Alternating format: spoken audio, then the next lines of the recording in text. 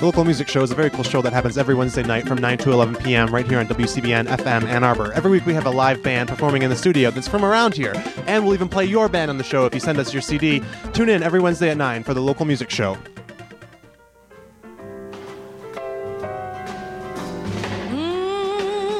Maybe I'm a fool for loving you so.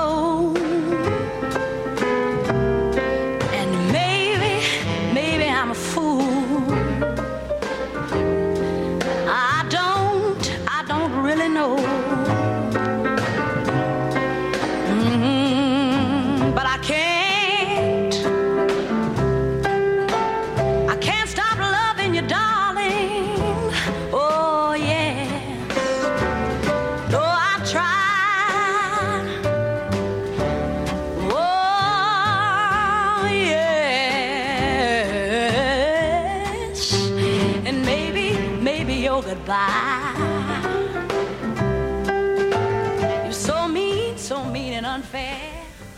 Good afternoon. You've got Living Writers. I'm T. Hetzel. I'm happy to say that here in the studio is John Weir. John, welcome. Hi. Welcome to Living Writers. Thanks. We had a little Aretha there to start us off. Indeed. Maybe I'm a fool. Indeed. I love Aretha Franklin. This is my first time in Michigan, by the way. So. Oh, is it? Yeah, I've never been here before. I went to college in Ohio, but Ohio. Yes, Ohio, which is under us, I guess. Yes. Yeah. Yes. I guess some people would say, well, there's that rivalry, But I've never been to Michigan, so I'm kind of excited. Oh, well, welcome. And Thanks. you're coming to town. You're here to read tomorrow for in recognition of World AIDS Day. Yes. Day Without Art. Yes. At the University Art Museum here. And you've also been today, you're having a long day. You've been at David Halperin's class. Yes, I went to 2 classes and talked to his students about my novel, What I Did Wrong, which his students read. And so that was really fun. His students were great. They were really smart and lively and fun. And that's probably why I couldn't find a copy of it in town. Oh, I see. I was looking Everyone for it. had bought it up, perhaps. Yes. Yeah. Although I got very lucky. I got The Irreversible Decline of Eddie Sackett just nearby at Don Treader Bookshop. So okay. one of the few remaining, because our bookshops are where is that? I struggling noticed right now. I couldn't find a bookstore. I was looking for one last night, but... Which is, we used to have a handful right in this, a stone's throw from the station, John, but now it's actually on Liberty, just past where Borders used to be. Oh, okay. On that side of the road, Oh, I'll have across to from the look again. Michigan Theater. Oh, Yeah, okay. Yeah, do stop by. And then if you walk further down Liberty, towards the out west of town, West Side Bookshop is there, or on Agatha's Mystery Bookshop is down there too. So we've got some... I'm a total bookstore maven. That's all I really do is go to bookstores. So, and it's, there more and more independent bookstores are closing, even in Manhattan, which has a lot of them. But it's horrible. So, I like to support local bookstores, wherever I go. Oh, definitely. Yeah, yes, yeah. And they support you too. Oh, because they had the book. Yes. Oh, all the more reason to go there then. Indeed. Well, without further ado, I'll read the short bio from the back of What I Did Wrong, and then we'll get truly going, cool. John. John Weir's nonfiction pieces have appeared in the New York Times, Rolling Stone, Spin, Tri-Quarterly, and Gulf Coast, and in many anthologies, including The Columbia Reader, in Lesbian and Gay Studies, Taking Liberties, and Beyond Queer. His first novel, The Irreversible Decline of Eddie Sackett, 1989, received a Lambda Literary Award for Best First Novel. An associate professor of English at Queens College, CUNY, he lives in New York City. Yeah, so we should fill in some pieces then, too, Sure. of the...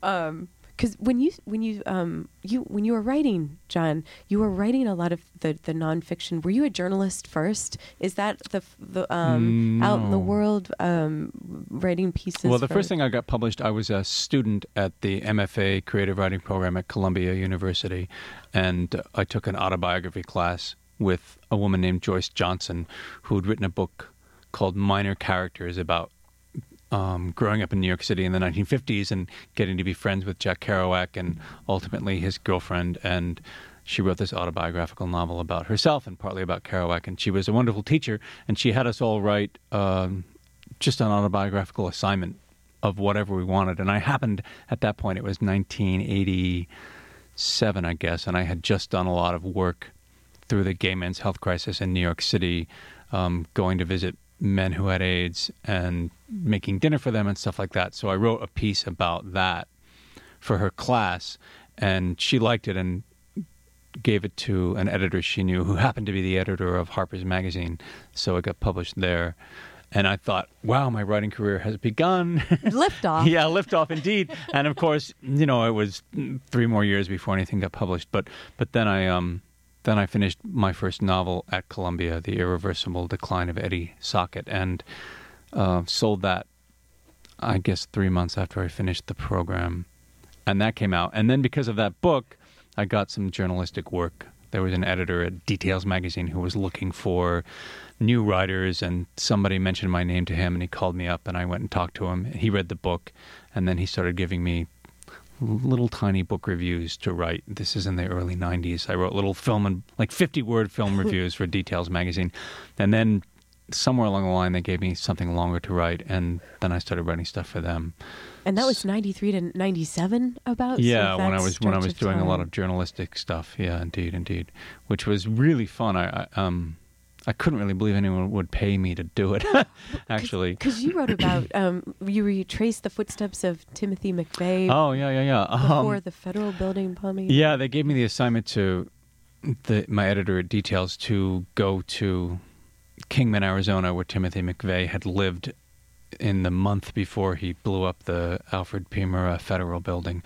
And they asked me to drive across country from Arizona to Oklahoma City and kind of retrace his steps, and which was completely fun and scary too, because in Arizona, in Kingman, I got sent to talk. I mean, I kind of showed up in town not knowing anyone, not having any contacts, and I went to the Chamber of Commerce and said, does anyone here know Timothy McVeigh? And she said, oh yeah, he stayed in that motel down the street. And so I went to the motel and I stayed in the room that he had lived in. And then I talked to the guy at the motel, and he said, well, you might want to talk to some people, some militia guys who live up in the mountains. And it took me 2 days to find them. They were in my rental car, they were so far away up in the mountains, these militia guys this man and his wife, who had kind of remotely known McVeigh, and they were survivalists living in the Arizona foothills. And I talked to them for, 3 or 4 hours, and they were really the most polite, pleasant people, except that they had a stockpile of guns in the backyard. And they said anti-Semitic, anti-gay, anti-Democrat things to me, right off the bat. They insulted everyone I knew, basically. And I was like, oh no, I can't let them know who I really am. And which was part of the challenge, I guess, of interviewing people is not to, particularly people whose politics are really different from mine, is not to let them know who I am in a certain kind of way, so that I can get them to say things that are maybe contrary to their best interests. But it's complicated because I end up always liking them just in the interaction, because these people were very friendly and pleasant and hospitable, and they fed me lunch and they read the Bible to me. And it was kind of a fun day. And then I had to go home and write, all the wacky things they had sent to me. So I hope your listeners aren't all militia members. I don't mean to insult anyone. They're all tuning out right now. They're like, we've lost that listenership. Thanks a lot, John. Well, but it's interesting because, their politics were totally different from mine, but I wanted to enter into their headset. This was 1992, I guess. And they were kind of on the same wavelength as the Unabomber. They were really radical, anti-government, white supremacist.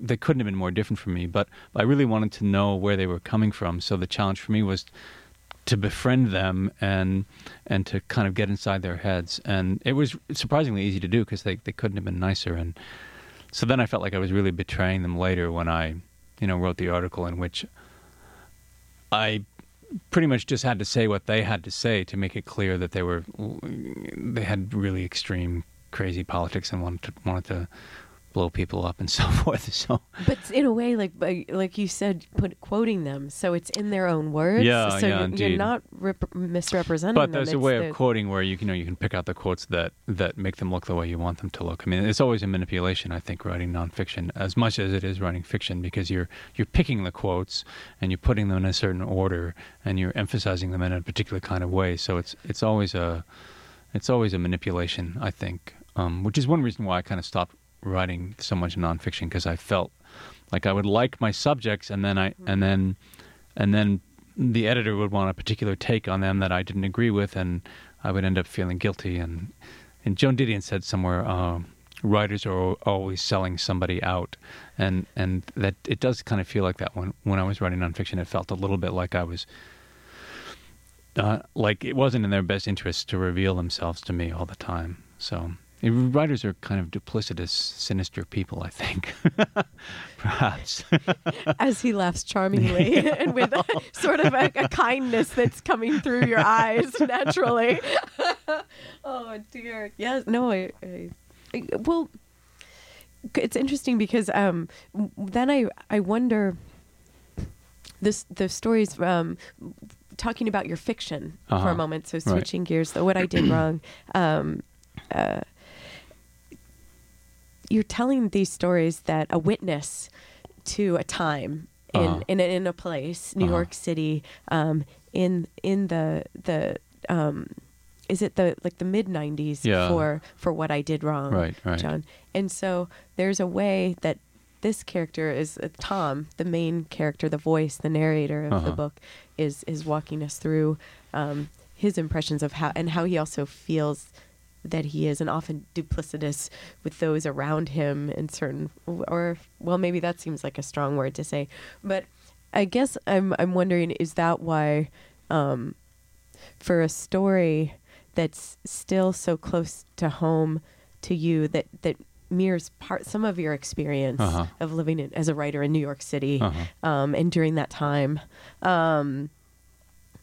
is that why these books were in fiction rather than like a non-fiction chronicling? I mean, it's a good question. Why take certain material and write a novel about it rather than writing a nonfiction piece about it? Because a lot of the stuff in What I Did Wrong, which was published in 2006, but is mostly about experiences I had from, in particular from, say, 1992, 93. But then also going back to my childhood in New Jersey in the 60s and 70s. Yeah, yes. Indeed. So it's a big range of time. And some of the stuff that's in the book, in the novel, is stuff that happened to me that I just sat down that day and wrote about in first person as John Weir, and then kind of transposed it into a sort of fiction.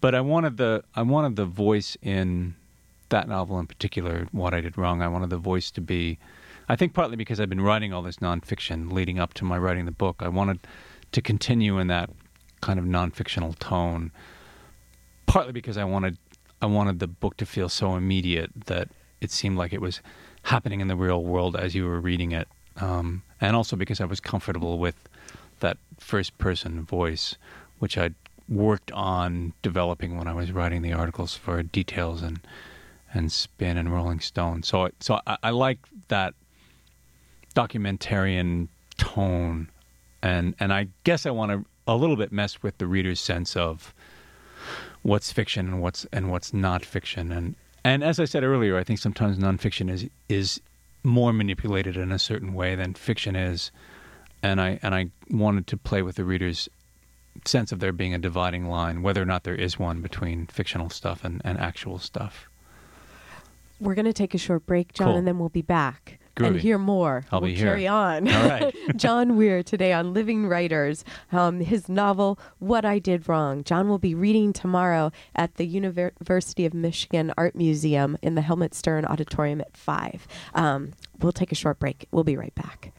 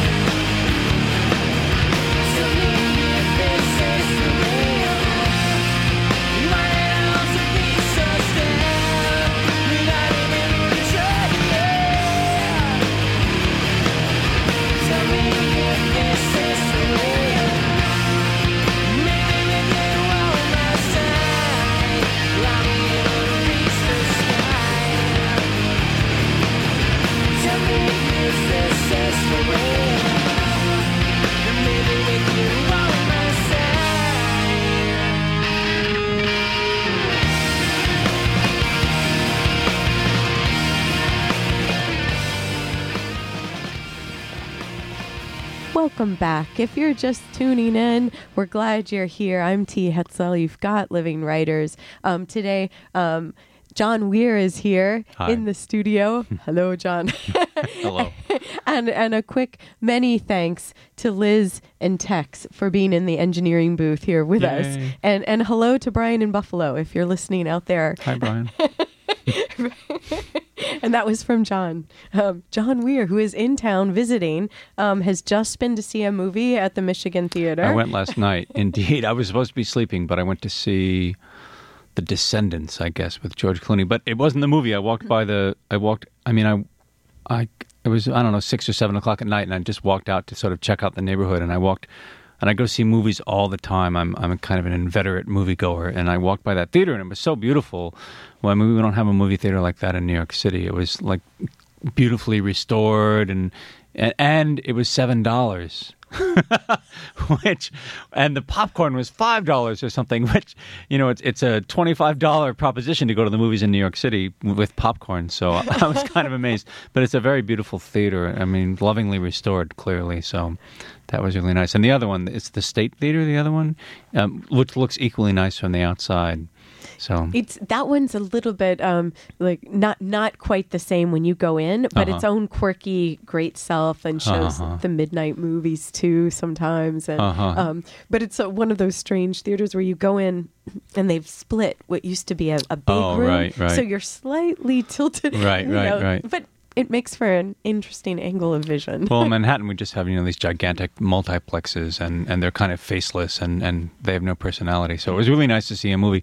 I mean, they have these nice old plush red velvet seats, and it was just nice to be in the room, actually. And the piano there, I guess they must show silent films or something. It's a pipe organ. Oh, nice. Even now I sound like a bragger.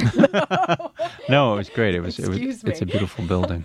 Some Ann Arbor pride surfacing there. Indeed. I've only been here since 2005, so it's anyway. But John, okay, so you're here in town, and tomorrow you'll be at the Art Museum at the Helmut Stern Auditorium, reading. And we've been talking about your novel, What I Did Wrong. And maybe we could hear a little bit from that if you wouldn't mind. And also, what will you be reading tomorrow? Tomorrow I'm reading some new stuff. I'm reading part of a short novel that I've been working on, and then I'm also reading a short story that was published maybe 3 years ago. So a little new stuff, a little old stuff. Oh, that sounds great. And you'll be in I think you are in the auditorium, because for a moment I was thinking maybe you'd be in the apps. There's like a new wing or something, apparently. There's a modern wing of the art museum, and I think I'm in an auditorium in the basement of that building, maybe. Yes. That's what David Halpern told me. So well, it'll be great. It'll be great. I'm looking forward to it. I like to read, so that'll be fun. And thank you for coming. I'm really a frustrated actor. I mean, in a perfect world, I would be performing in public all the time. So it's nice to be able to read. So is that one of the because before the break we were talking about the blurring of when the writer is like writing in the I voice and that, right? And is that part of the 1976 or those moments, or maybe even before that, when the character Tom is on stage or in the chorus room, are any of those moments like things that you mind from your own, like being on stage? West Side Story, I think was the... No, that stuff was true. I mean, when I was I grew up in New Jersey, in rural New Jersey, near the Delaware River, about an hour directly west from Manhattan. My father worked in Manhattan and commuted, and my parents belonged to this community theater group that they'd organized with their friends in this old grist mill on the Raritan River, the south branch of the Raritan River, and they put on plays all the time. My mother directed them, and my father played the drums. They did Man of La Mancha, and I love to dream the impossible dream. I could sing the whole score for you if I had enough to drink, and the Fantastics, and I loved that, and my brother and I hung around while they were rehearsing, and so from the age of 5 or something, I really wanted to be an actor, and so I did lots of plays in high school and then in college also. And once I got to New York, I guess I chickened out and thought I would never have I don't know, actors, they have such unbelievably hard lives, don't they? I mean, they're at the mercy of other people in order to work, in other words. And with writing, you can go home and write all by yourself. But so that was easier, I guess. But anyway, I hang on to the acting, I think, by performing in a sense while I'm writing. I have the sense of having a bunch of people in the room with me when I'm writing stuff. So it's kind of like I'm writing to them as I'm writing things down and imagining how they'll respond. So there's a certain kind of internalized performance aspect, I guess, of the stuff that I write. Not all of it, but a fair amount of it. And then I also write things that I know I will read out loud later. And so I want it to be the kind of stuff. It's one reason why I write a lot in first person, is because it's just easier to read that out loud, because the audience feels like you're talking to them, and it's, I don't know, more personal or immediate or something. Well, that strikes me as that's why the dialogue in What I Did Wrong is so amazing, and there's. Thank you now for saying I'm that. Thinking about it, it's like there's also that it's moving so much through this. There isn't lots of exposition now. I mean, now of course, then I turn to the page where I full see of that exposition. But then I think we're in Tom's mind, right. Anyway. It's kind of like a dramatic monologue in a way. Yes. Yeah, indeed. And the dialogue is the easiest thing for me to write, because I'll sound crazy now, but I have, voices talking to me all the time. And I mean, it's my own voice talking to me, but it's easy for me to sit down, and it's sometimes like taking dictation. I just get a conversation going in my head, and then I start writing it down, and then later I revise it and cut stuff that doesn't work and add stuff and so forth. But I have a very chatty brain, and it's easy for me to kind of tune into my internal monologue and start writing stuff. And you gave that quality to your character in What I Did Wrong, Tom, as well, because Zach literally is visiting him, not just in his memories, but will even chime in with new conversational moments. Right. If he's with his student Justin, or right. And Zach will, and then Tom will almost respond to Zach instead of Justin. Yeah. And there'll be this playing with. Yeah, indeed. Well, the narrator's thinking about his friend who died. I don't know, 10 years before or something, and is kind of having a conversation with him in his head, even while he's talking to other people in the present moment in his real life. And don't you have like songs running through your head any time of day or night, or dialogue from movies, or some argument you're still having with your mother after 35 years or something, or 15 years, or... 100. 100 perhaps. And so I have a lot of chatter in my head, and I wanted to convey some of that in the book of what it's like to be in my brain and to have so much activity going on in there, kind of on a 24-hour basis. And you shift through. And you don't sound crazy, by the way. And thank you. but now I might sound crazy, because you're in the novel What I Did Wrong. You're shifting seamlessly through time, decades, and through characters. And part of it might be then like that. Maybe it's because of the voices presenting themselves. But I was thinking of this one moment in particular, John, and I feel like this is unfair, because I just finished reading your book, and now you're like, well, and we'll talk about the new work soon too, and then as long as you bought it, that's all that matters. You don't actually have to read it. Well, this was from the library, but anyway, but John, there's this moment in the book where you've got your main narrator Tom at the cemetery visiting Melville's grave with his student Justin, right? And they've ridden the bikes there across town, and they're there, and then there's something he's speaking with Justin about Melville's son killing himself, Malcolm, and then he thinks of his friend Zach, who died, right, and who he missed his final moment when he did die, their friend. But he thinks about the death. Then he thinks about a couple of days before going to Macy's with Zach, right, and then you're suddenly in Macy's in that time, and then you move back to Justin asking him, what's wrong? And it's not as if you're using white space on the page to indicate these huge shifts, but it's working. It's all run together. But you feel like like you're orienting and I mean, I did want there to be a kind of simultaneity of time happening in the book where everything was occurring in this guy's mind at the same time, even though he's walking down the street. He has the whole of his life in his head at the same time as he's, buying groceries or something. So I wanted to convey that way in which we all have the whole of our lives in our head in kind of one instant.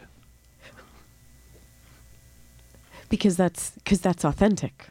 Then, or is that why? I mean, that's my experience. I'm here with you now in this present moment, but I'm also thinking about where I'm going to have dinner later, and whether or not my socks are clean, and how I felt about the people I just spoke to, and then maybe I'm thinking about the last time I got interviewed on the radio, which was at Queens College where I teach. Yes. And the student really had no idea what she was doing, and I felt very foolish, and I'm thinking this is so much more fun. And so I'm in like several different places at the same time as I'm talking to you, and I kind of wanted that to come across in the book, that sort of thought process, or that being in several places at once experience that you can sometimes have. I mean, it happens more intensely in the book because the guy's dealing with a lot of trauma, and I think that happens in traumatic experiences, especially where you kind of absent yourself in the present moment and live in different parts of your life just to deal with whatever bad thing is happening in front of you. So I wanted that to come across also. And it does. Oh, thank you. And we'll take a short break. Cool. And we'll be right back. I'll be here. Oh, thank you. And hopefully you will too, listeners. And you've got Living Writers on WCBN FM Ann Arbor. Today on the program, John Weir, his novel, What I Did Wrong. We'll be back. Got it in for me. They're planting stories in the press. Whoever it is, I wish they cut it out quick.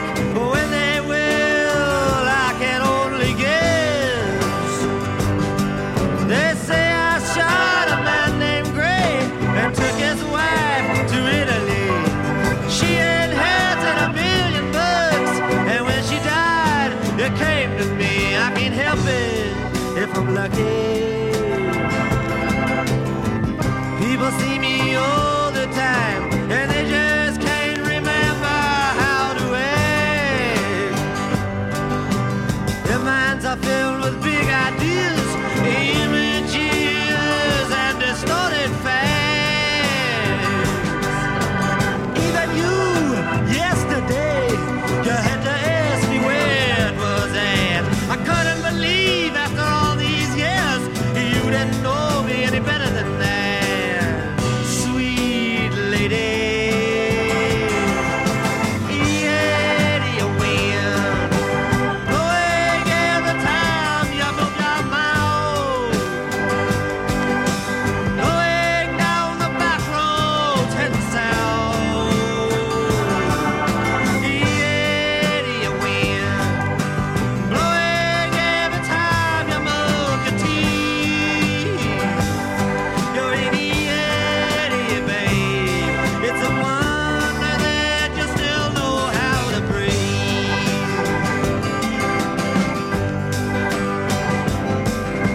I ran into the fortune teller who said, beware of lightning, let man strike. I haven't known peace and quiet for so long I can't remember what it's like.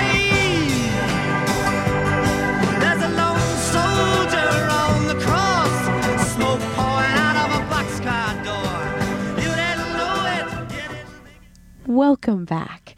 You've got Living Writers on WCBN FM Ann Arbor. I'm T. Hitzel, and today on the program, John Weir is here, and his book, What I Did Wrong, we've been talking about.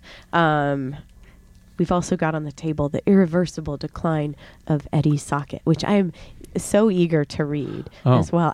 I thanks. seem to have picked up like a student copy, so I've even got some parts to pay attention to. Oh, there you go. Well, it's out of print, so it's hard to get anything but a used copy at this point. So that's probably what you have there. I wonder if it could. Can they? What does it take then for someone to? How can we bring these back? Well, I think if I signed a contract for a new novel, then maybe I could make a deal to bring the two of them back into print, or somebody will hear this radio show and think, oh, we should have John Weir's books in print, and then Yes. Yes, I we don't know. should. It's a mysterious thing how how some books stay in print and some books go out of print, and they go in and out of print. Sometimes they're out for a while. There've been, I think, 4 different editions of my first book. Different publishing companies have put out editions of it. So I think one thing that gets people to want to reprint stuff is if they're being read in college classes, because I'm guessing that's a big market for literary fiction, is college English courses, which is why I'm really grateful that David Halpern is teaching my second novel in his two classes this semester. So I have colleagues at the school where I teach who assign their own books regularly, but I don't know, it seems too egotistical somehow. I don't think I could actually do that, make my poor students go out and buy my book. So I have to rely on other people to assign it to people. And you're working on two manuscripts right now, John. Yes, I am. One is fiction, one nonfiction. Yes. Well, actually, I have a collection of stories that I've been working on for the past 5 years, maybe, and I'm just about done with it. I'm finishing a long, I guess you'd have to call it a novella. It'll be maybe 150 pages, and then 4 or 5 shorter stories. And I want to finish that novella. I was supposed to have it done by now, actually, but I think it'll be another 6 months or something before it's done. And then I have a lot of nonfiction that I've written over 15 years, maybe, that I wanted to. Is that the Kerouac, like the On the Road and Early Draft, or the Cheever, like the essays? Yeah, or, those essays would be part of it. I mean, part of this, the article about Timothy McVeigh that we were talking about earlier, an article about a Christian fundamentalist church in Northern California, or Southern California rather, that was producing anti-gay videos in the early 90s. I went and talked to some people there, and I went to a military base in North Carolina shortly after President Clinton lifted the ban on gays in the military, to talk to people in the military, to gay Marines, basically, to see how they felt about the ban being lifted. So I have articles like that I wrote for Details, and we were talking earlier before we went on the air about an article I wrote about Fiona Apple for Spin magazine. Girl Trouble. Yeah, Girl Trouble, which was quite the troubling article to write. I think I was 35 at the time, and she was 19, and her first record had just come out, Criminal, which was getting a lot of attention, and she was on the Lilith Fair tour in Atlanta performing, and the album had sold like 1 million copies or something, and this editor at Spin magazine called me up, whom I had known at Details, and he was now working at Spin, and he was looking for somebody to write a piece about Fiona Apple, whom I had never heard of, but I needed the money, and I had taken the year off from teaching, and I was actually broke, and I said, yes, of course I'll do the article, and they flew me to Atlanta to meet Fiona Apple, who was completely enjoyable, really smart and funny, and kind of wacky and very dramatic, very theatrical, and having lots of conflicts and issues with the music industry at that point, because she was only 19. I mean, she was a kid. She was, the age of some of my students, and she could have been my niece or something. I felt sort of parental towards her in a certain kind of way, and she was very upfront about her feelings about being made into a pop star suddenly, even though she had clearly been planning to be a pop star her entire life. She'd clearly been rehearsing for it since she was 5 years old, so she knew how it was going to work, but at the same time she hadn't really anticipated the degree of kind of weird attention she was getting. And she'd also talked about having been raped when she was 12. She was really upfront about that, and had told several media outlets about it, and at the same time released this video in which she cavorted around semi-naked in a suburban rec room. And so there was this weird kind of sexual message happening that I think the editors of Spin magazine were driven crazy by, all these guys who were furious with Fiona Apple for A, talking about having been raped, and B, making a sexy video. And it twisted the wires in their head somehow. And it became clear to me in the process of interviewing her that they wanted me to say that she was crazy, basically, that they were looking for kind of a depiction of Fiona Apple as this out of control, that she was a pawn of the music industry, and that she really didn't have any talent and was being manipulated by record producers and managers and so forth. They really wanted a hack job. Oh.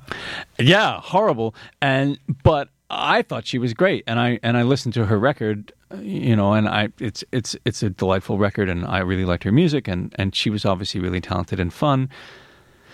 So I wrote, but at the same time, she would appear in front of me in the process of my interviewing her. She'd run into this room where she was being photographed and say to me, I'm going to make another record, and I'm going to tell all these girls not to take any nonsense from anyone, and then I'm going to die. She would say this while I'm sitting there with my pad, writing it down. So in a way, she was daring me to report on her in a way that made her look very theatrical. And anyway, it was all very complicated, and everybody, I think, involved in writing the article had a kind of icky hidden agenda. I wanted the money, and the Spin magazine people wanted to punish her for being talented, and she wanted the publicity, but at the same time wanted to rail against the whole publicity mechanism. And the article I wrote really wasn't... I tried to withdraw from writing it at a certain point because the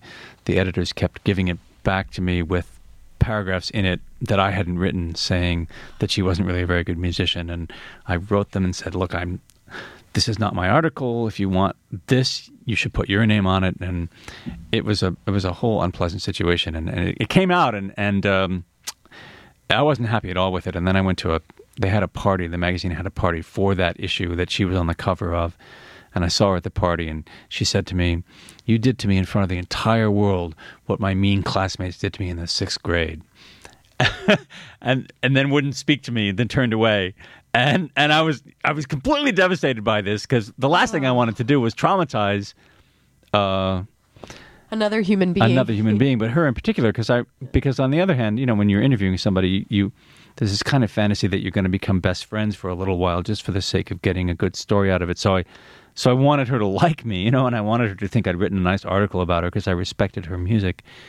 So and that was what you had written. It sounds like you had written, or at least you had written an accurate, as you saw it, representation of her, which they edited. Or well, I also wanted to write an article about the whole process of writing an article, which is what they told me up front. They wanted edgy social commentary or something, and I thought, okay, if that's what you want, then I'm going to write about how everyone is selling themselves out in this moment. The magazine and the photographer and the artist and me, and everyone is involved in this weird, collusion against this individual, including the individual. And they, they took out all the references to the magazine. They wouldn't let me mention the name of the magazine. They wouldn't let me talk about the editorial stuff. So I was disappointed in the magazine, I have to say, afterwards. That was kind of the last big chunk of journalism I did. I got disgusted with myself and thought, to hell with this, I'll just try and be a really good college teacher instead, which seemed like a more socially useful thing to do. And does that part of the vocation slow you down, John, with producing, or do you think it's something that because sometimes I feel like teaching takes from the same place as where same kind of intellectual energy, right? Or Indeed, creative and intellectual energy teaching is very similar to writing, I think, in a certain kind of way. But, it totally slows me down, indeed. Especially because my students are also fun and interesting, and it's like I've already written my novel every day just by sitting and talking to a number of students. Then I go home at night and I don't really need to be creative because I've spent the day meeting all these zany characters who come in my office and talk to me, and the creative work is kind of done. So I have a hard time writing stuff during the semester when I'm teaching. I'm wondering if what you are writing now, John, and I know we've been talking around it, and is it coming from the same? Is it coming from the same period of time? Is it coming when? The day of desperation, and when AIDS was taking people, your friends, the people you knew were dying around you. Because I feel like that's what I did wrong. You're surrounded by death and loss in the book, although you've got so much humor in it. I mean, I say surrounded by death and loss, and then there's this narrator and this voice and this mind, and I said, And so I wonder what the what first is book your is the same deal. I mean, both the novels. The first novel very explicitly deals with AIDS, and the second novel also explicitly. The second novel, I tried a little bit to write about stuff outside of the AIDS crisis in the 80s and 90s, especially in New York City. But I don't know. I think I said what I had to say. And there's certainly huge amounts of stuff to say still about, and will be for a long time, about AIDS, particularly on the global level, which is why I'm really happy to be reading on Thursday for World AIDS Day, because it's a gigantic international global catastrophe, AIDS, and there's, I think the United States at some level has stopped paying attention to it. I mean, anyway, publicly, I don't think there's as much art being made about it. There's as many news stories about it as there were 20 years ago. So there's plenty of stuff to say, and also about people in the U.S. who are living with HIV. There are plenty of people who are, I think people imagine that AIDS is gone and that no one in the United States is getting infected with HIV anymore. But there's plenty of people who are living with HIV and who have concerns about it and things to say about it, and their stories aren't really being told at the moment. So I can make a career out of that. But yeah, but then it's not. But you. That's what I wondered too. Is like, do you feel like it's up to you to tell those stories? Because you have been. Yeah. But I mean, it's never not going to be.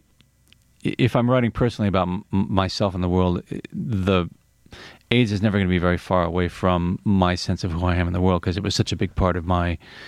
I mean, I've lived in New York for 31 years, and for 20 of those years, I was really dealing with, on a daily level, with people having HIV and getting sick and having needs and so forth, and my response to that. So, and just to go through the experience of watching a lot of people die, it has made its imprint on my consciousness in a way that I'm never going to shake. I mean, it's just always there in the background as kind of a context, I guess. So that experience will always, I think, shape what I have to say about my experience in the world. But there are also lots of other things to write about that demand attention. So, and especially with this Occupy Wall Street stuff lately, which I've been attending to a little bit in New York City, with financial inequality and with budgets being cut left and right, and with kids not having food for lunch. I mean, the world is a messy place right now. So there's plenty of big important issues to think about and focus on. And I do try and keep the reader aware that my characters know they're living in the political and social world that we live in at the moment. I wouldn't want to write fiction that was divorced entirely from the present, economic, political, social moment. That's really important to me, to have that be an aspect of my writing. I can yes. I guess. I can see that. I can see that. Yes. But the AIDS stuff, on the other hand, I don't want to be for the rest of my life like the guy who writes novels about AIDS, because, I mean, just, people aren't going to read that stuff. I mean, just to be crass and materialistic about it. I mean, there isn't like a gigantic audience for people suffer horribly and then die, So, and which doesn't, necessarily happen now in the U.S. But anyway, I also want to be able to publish stuff, and so I have thoughts about the marketplace in my head at the same time. So, I mean, inevitably, I guess. Well, you've got that audience in the room with you when you're writing. Yeah, indeed. And they're like, John, can we write about something cheerful for a change? We're going to take a short break, and then we're going to come back, and we're going to take a really short break. We'll take a quick one. You're listening to Living Writers. I'm T. Hetzel. Today on the program, John Weir. We'll be back.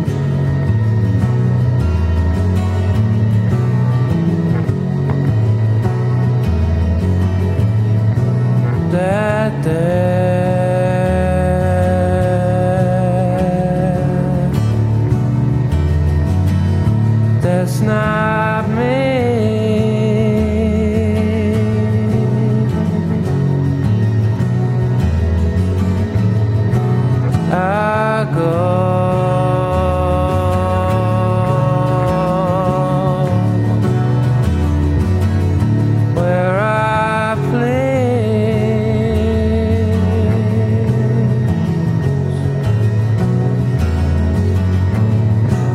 I walk through walls,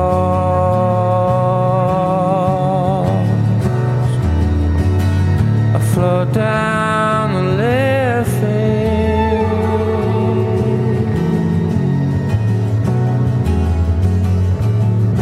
I'm not here.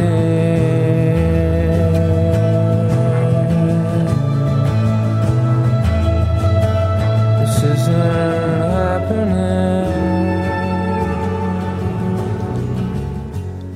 Welcome back. You've got Living Writers. I'm T. Hetzel, and today in the program, John Weir is here, and we've been talking about his novels, What I Did Wrong, and The Irreversible Decline of Eddie Sackett, and also talking about how John is here, and he's going to read tomorrow at the Art Museum for Day Without Art, World's AIDS Day. John, thanks so much for coming to town. Oh, well, thank you. And for talking to me Well, today. thank you for inviting me. program. It's delightful. Well, consider yourself always invited. Oh, okay. If I'll you be wanna back call- tomorrow. Yeah, okay, okay. I'll stay for lunch. That would be lovely. And so we're also talking about what you've been working on recently. Right. And so would you read something for us? Sure. We know we've been talking about AIDS, but actually the stuff I'm writing now isn't really about AIDS. And I'm going to actually read some of this Thursday night. It's the very beginning of this short novel I'm writing, or I guess the word is novella, although I don't like that word. I don't know why. It sounds kind of trashy, like you'd buy it in a dime store or something. Although it would be nice to have people buy my stuff in a dime store, so maybe I should go with the word novella. This is just the very beginning of it, so it doesn't really need a setup, and I'll just read like a page and a half. It's called Made in USA, which is in fact the name of a French film directed by Jean-Luc Godard, and I'm an inveterate film goer, and there's a lot of stuff in this piece about the narrator's obsession with film, in particular with French film. Anyway, so this is the very, very beginning, and the narrator Pete is talking. My buddy Mike shows up at my apartment at 1 a.m. with an empty whiskey glass and $300 in cash, which he says he owes me. It's not possible. No one has ever owed me money. Just the opposite. I owe money to everyone I know, and a lot of people I don't, and there's no difference in my life between creditors and friends. Mike is one of my oldest friends, and he's standing in my living room in his Oxford cloth button-down shirt, khaki trousers, and black overcoat. He's an Italian guy from Boston. His dad was a hairdresser, but he dresses like a Kennedy as an act of defiance. On his feet are deck shoes without socks, though it's winter in New York. It's snowing, the snow beginning to stick fast and pile high. And Mike has come riding in from the storm, a morally compromised hero in a 50s Western directed by Anthony Mann, his equivocal past hidden behind easy charm and a mask of goodwill. He carries his leather knapsack over his shoulder like a bursting mail pouch, and the silver lining of his cashmere coat is ripped. Crazy Pete, he calls me, though it's not my name. He says it like a request, experimentally, testing the ground before he takes a further step. Hey now, he says, coming through the door, which I left open for him after he buzzed unexpectedly from the street. He smells of wherever he's been, cold air and cigarette smoke and booze. Waving the new $300 bills, he raises his glass as if in a toast and says, "Hey you." That's the very beginning. So it's partly based on a friend of mine who actually showed up at my door one night. He'd stayed at my apartment for maybe 3 months when I was away, and he suddenly had nowhere to live, and so he was living in my apartment, and while he was there, he made a lot of trouble and disturbed all the neighbors, and everyone got mad, and I had to kind of throw him out, which I felt tremendously guilty about, and then we didn't talk. We didn't talk to each other for a while, and then one night he showed up in my apartment. You know, he hadn't paid me any rent or anything, which I didn't expect from him. And he showed up in my apartment one night at midnight with $300 in cash, and you know, kind of in the middle of the night, and unexpectedly, and he was kind of a wild guy. So I wanted to write I wanted to write about that particular scene, and that is kind of growing now into a longer narrative.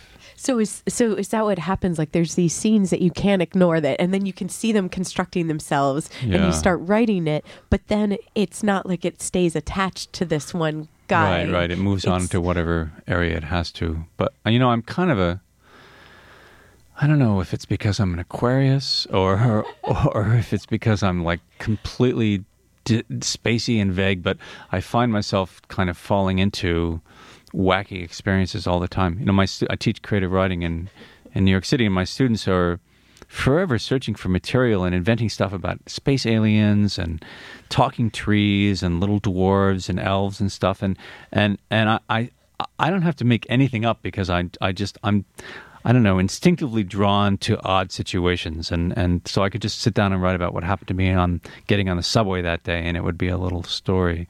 So I really don't have to. I tell my students that they don't have to invent stuff, but I don't know, maybe they don't fall into funny situations as easily as I do. I don't know. And maybe that's for some people that a step, because otherwise they don't know what you seem to really know, that how it's shaping it and how it's what you're telling, the things that you're doing. Yeah, I guess I'm looking out for narrative opportunities perhaps. And I do have a sort of detached quality where I'm especially if painful things happen, but also if funny things happen, I'm thinking to myself, okay, how am I going to write about this? And sometimes I feel like I'm actually staging things specifically to have something to write about later. So yeah, my life is like a dress rehearsal for whatever I'm writing about. So. And you even feel it sometimes in the moment, like you're like, I'm going to press on this a little. Yeah, sometimes I'm aware of more than aware. It's like, oh, okay, how's this going to look on the page? And sometimes it's necessary, because you're going through something, particularly, at family events or something, at family dinners, and which are always kind of complicated and weird, and you're who you are right now in your life when you're around your parents, but you're also still 12 years old. Inevitably, always I immediately regress to childhood, and I think, okay, the only way I'm going to survive this turkey dinner is by figuring out how I'm going to write it down later, and so it's a strategy for coping, I think, sometimes more than sometimes it's keeps me a little too far away from my life, and I have to forget and say, okay, this is not research. I'm just going to sit down and have dinner right now and not think about how it's going to look on the page later. So sometimes that happens. Because you get practiced. It's a way of seeing or experiencing something. Like you said, those narrative opportunities. Yes, indeed. Yeah. And so many are presented to me. So, just, this afternoon I was standing outside in front of the place where I'm staying on Thayer, South Thayer, is that where it is? The bell tower. Across from the bell tower, yeah. And I was just standing there waiting for a friend of mine to show up, and we were going to go have coffee. My friend Holly Hughes, who is a wonderful performance artist, fabulous person. She teaches here, and we went out and had coffee, and then I was standing outside waiting for her to show up, and I was suddenly aware that no one in Ann Arbor ever just stands on the street corner idly. Everyone was on their way to school or something like that. And in New York, you can stand in the corner, no one pays any attention to you. But in Ann Arbor, people were like saying hello to me, like hi. And I thought, what the hell do you mean by hi? You don't say hi to people in the street in New York because who knows what they're up to. And I was trying to figure out what the hell that was about. Why were people being polite and friendly? Anyway, I started composing a little narrative about it in my head as I was standing there. But then Holly Hughes showed up, so that was the end of my story. And the beginning of another. Yeah, perhaps the beginning of another, indeed. Oh, well, John, I'm so glad you came to Ann Arbor for this visit. And you said it's your first time, so hopefully you'll be back. I'll be back on a weekly basis, perhaps. Yeah, indeed. Yeah. Unless it gets really, really cold here. Does it do that? It does. It does. That's what I'm told. And maybe that's why there's not so much standing around today, for example. Yeah, perhaps. But I'm aware, in New York, I look at people all the time because there's a certain kind of voyeuristic pleasure in just watching people walk down the street. And I was starting to do that here, and I was looking at people, and they smiled at me and said hello. And my anonymity had been stripped away from me, which I'm accustomed to in Manhattan. But I didn't have that same kind of anonymity here. So now I have to be careful, because people will see me. Yeah, I know what you mean. Yeah. In a good way. Exactly, in a good way. And well, John, let's see. Let me say once again that what can people? When do you think people should start looking? Because I know you said it might even take 6 months to finish. Because you're still in a work. It's still in the process. I'm guessing that this manuscript I'm working on now will be ready to go, to give in to my agent in like the fall of 2012. So it's going to be another couple of years before.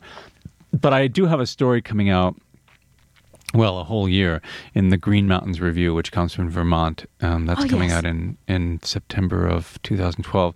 And there's a story of mine in the current issue of Subtropics, which I think is still on the newsstands. And that comes from the University of Florida. It's edited by a novelist named David Levitt. And it's a wonderful journal. Subtropics costs $12 or something. You can probably get it online if you can't find it at your local bookstore or magazine store or dime store or wherever you go. For the novellas. Yes, indeed. Oh, John, it's been a pleasure to talk with you today. Well, thanks for asking me. And I should mention again, you can go and hear John Weir read in person tomorrow at UMA, Day Without Art, World AIDS Day. That'll be 1st of December, tomorrow, Thursday, 5 o'clock in the Helmut Stern Auditorium. And tonight, our very own, the station's Alex Belhaj will be, of course, at the Wirt Gallery with his New Orleans Jazz Quartet. And that's happening at 8 o'clock. So that'll be awesome. John Weir, thank you so much for talking with me. Thank you. It's delightful talking today. to you. And I can't wait to read the short stories. And it was so great to read what I did wrong. You're listening to Living Writers. I'm T. Hetzel. I'm John Weir. Thanks for listening. Until next time. Just a disclaimer. That was a pre-recorded interview that you just heard. So Alex Belhaj actually will not be at the Wirt Gallery tonight. That was a magnificent event that happened previously. Thanks for listening to WCBN FM Ann Arbor. Please stay tuned for Free Speech Radio News and move your ass.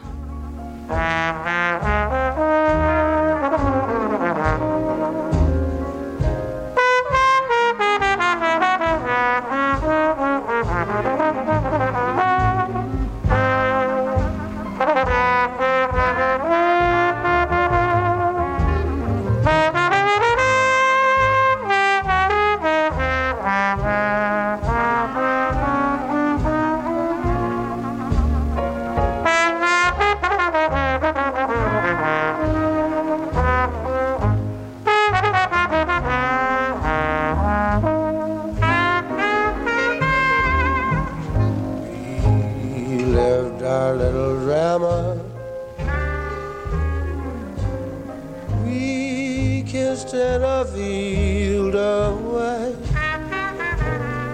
and stars fell on Alabama last night. This is Free Speech Radio News for Tuesday, May 22nd, 2012. In Los Angeles, I'm Dorian Marina. Coming up, NATO's plan for Afghanistan comes under scrutiny as more than a decade of war continues. In Alabama, human rights advocates call... This is Free Speech Radio News for Wednesday, May 23rd, 2012. In Los Angeles, I'm Dorian Marina. Coming up, in Egypt, voters turn out in large numbers for the country's first truly democratic presidential election.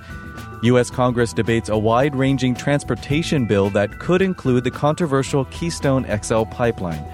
And we'll go to an Iowa town where residents point to health concerns in the shadow of a thriving industry. I breathe it every day.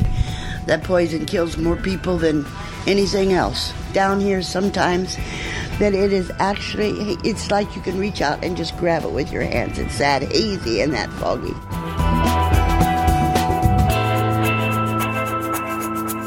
Those stories and more, but first, this news.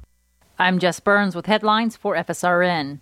Tens of thousands of people marched in the streets of Montreal yesterday to mark the 100th day of the student strike. More than 100 demonstrators were arrested overnight, and more protests are planned today. From Canada, FSRN's Stephanie Clermont reports. Students and citizens filled the streets of Montreal yesterday to show support to the student strike and in defiance of special laws